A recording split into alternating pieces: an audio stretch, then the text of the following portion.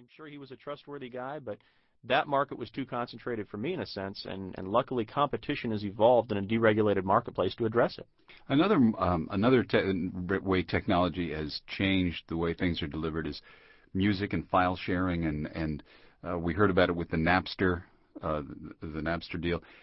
What basically, Wayne, is file sharing, and what happened with Napster, and what's happening now? Well, I'll put it very quickly. We used to record our music onto cassette tapes and carry those around and trade them, but things have really changed. You can obviously now make copies of music off of the internet. You can download it from file sharing, what are called peer-to-peer file trading networks.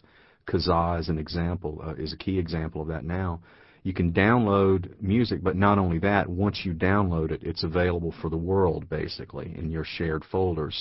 And that's not just music. That's movies are coming. Anything that can be turned into zeros. You're exactly right. On a peer-to-peer network, you can download music, computer software, games, computer games that people play are being shared. The Tony Hawk games, anything like that is available for free. And movies, of course. Hollywood is not at the crisis stage that the record companies are at yet. It takes a long time still to download a movie, even over a broadband connection. So they're not at the crisis stage. They're trying to resolve the issue before it gets to the point where it has with the record companies. Record companies have tried to stop file sharing. They shut down Napster, of course. They succeeded in doing that.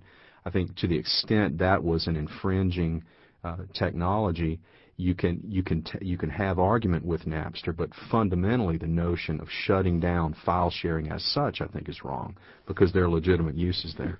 Yeah, I think the key thing here that Wayne and I try to get across in all our work on intellectual property is we don't want the government to ban or mandate technological solutions to any of these issues as much as possible. Let the market sort these sorts of things out. Let court cases be utilized as a way to adjudicate some of the disputes. But the bottom line is, with things like Napster and others, we'd prefer that the technology or the middleman not be shut down, but that you go after maybe some of the end users who are violating the copyrights. Well, didn't we have the spectacle now where the recording industry is issuing subpoenas to grade schoolers and grandmothers for file swapping? But better they go after maybe end users that are causing the problem than shut down the technologies themselves. Remember too, also here, a lot of the issue with going after the grandmas and things like that has to do with the nature of these subpoenas. You don't want to give the record companies blanket access to your hard drive. Basically, you want them, if they suspect you of stealing, there needs to be a significant legal hurdle for them to violate your privacy. What's going on now with that aspect of the debate is it's essentially a privacy debate.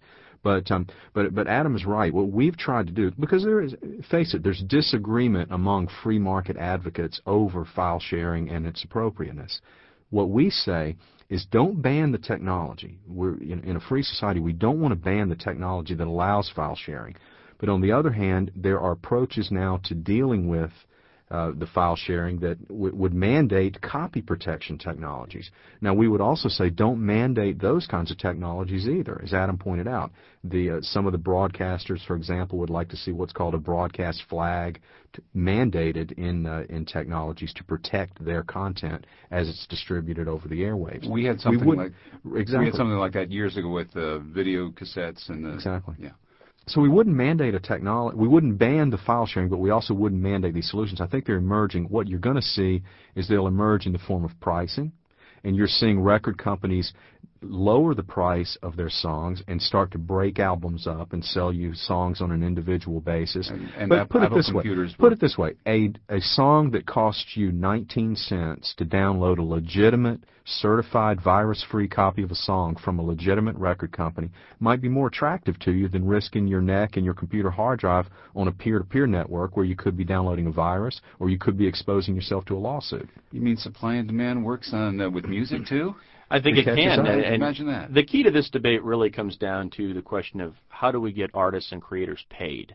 And that's really what intellectual property law has always been about in this country, sort of a utilitarian calculus about making sure we incentivize more artistic and scientific creation, but also not tilt that balance too far because we want to make sure that the larger community of users of those works of art and science are able to reuse them and profit from them or get knowledge from them But again, we want to make sure the artists or creators get paid. That's the challenge, but it doesn't necessarily mean we have to lock ourselves into specific types of government-mandated solutions or technological heavy-handed regulations.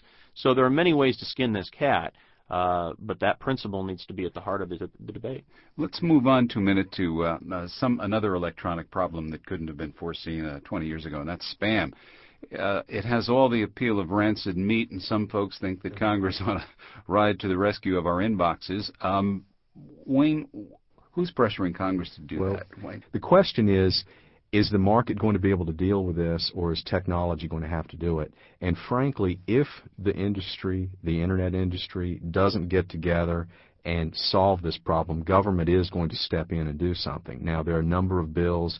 Certain things that you do online or do with spam ought to be illegal and ought to be gone after if you're using fraudulent headers or if you're harassing people and things of that sort. But fundamentally, at root is the fact that it's free or cheap to send email, and you don't have to identify yourself. So it's basically authentication and the pricing of sending an email. If consumers could charge a fraction of a cent to read an email from an unknown person, the problem would disappear. The question is, to deal with those issues of authentication of senders and pricing, is the market going to step up to the plate and solve the problem, or are we going to see some potentially misguided legislation coming out of Washington, which seems to be the way we're going? Yeah, Wayne's right. I mean, pricing is once again probably the key solution to this sort of an issue, and a lot of market self-regulation or self-help mechanisms can help us solve these problems before we call on the government to do it for us. But I'll also point out once again here that there is a concern about speech and communications and the First Amendment.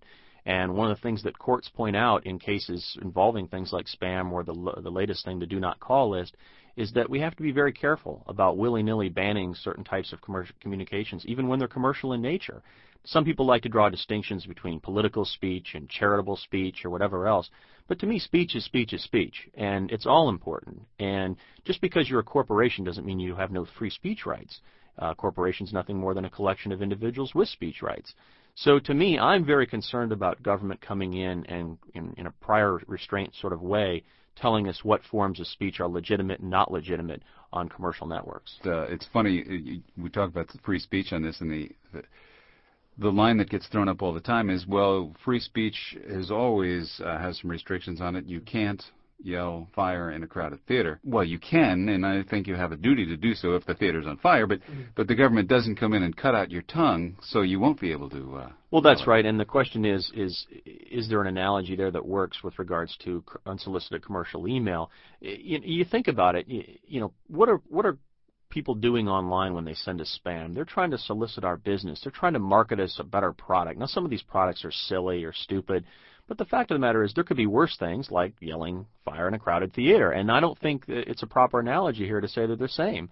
I think there is a very important role for commercial speech in this country in terms of soliciting business and providing consumers with information that they don't currently have. One final point I make on the spam front, pricing is part of the solution, but also contracts. Currently, a lot of companies, internet service providers like AOL and others, have written into their contracts how many sorts of emails certain consumers can send or put on their networks in a given day. And so a lot of this can be self-policed or self-regulated.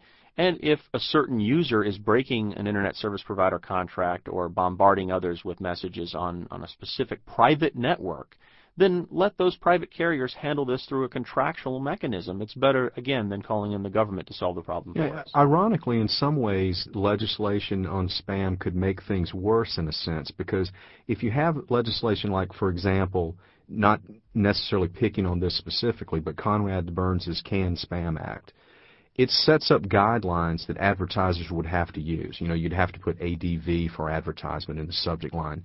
You'd have to jump through a few hoops and then you could send the email. But that raises a question. What if I'm an internet service provider and I don't want to send your email for you, even if you do meet those federal guidelines? So that the Canned Spam Act has been ridiculed in some fronts, saying that what it really means is that you can spam. It gives an opening for people to send email out. So you have to be very careful. It's another problem with legislation. You intervene in what the marketplace and consumers and businesses are ultimately going to work out, and you end up making it more impossible or more difficult to solve your problem. What about, while we're talking about the government and the Internet, what about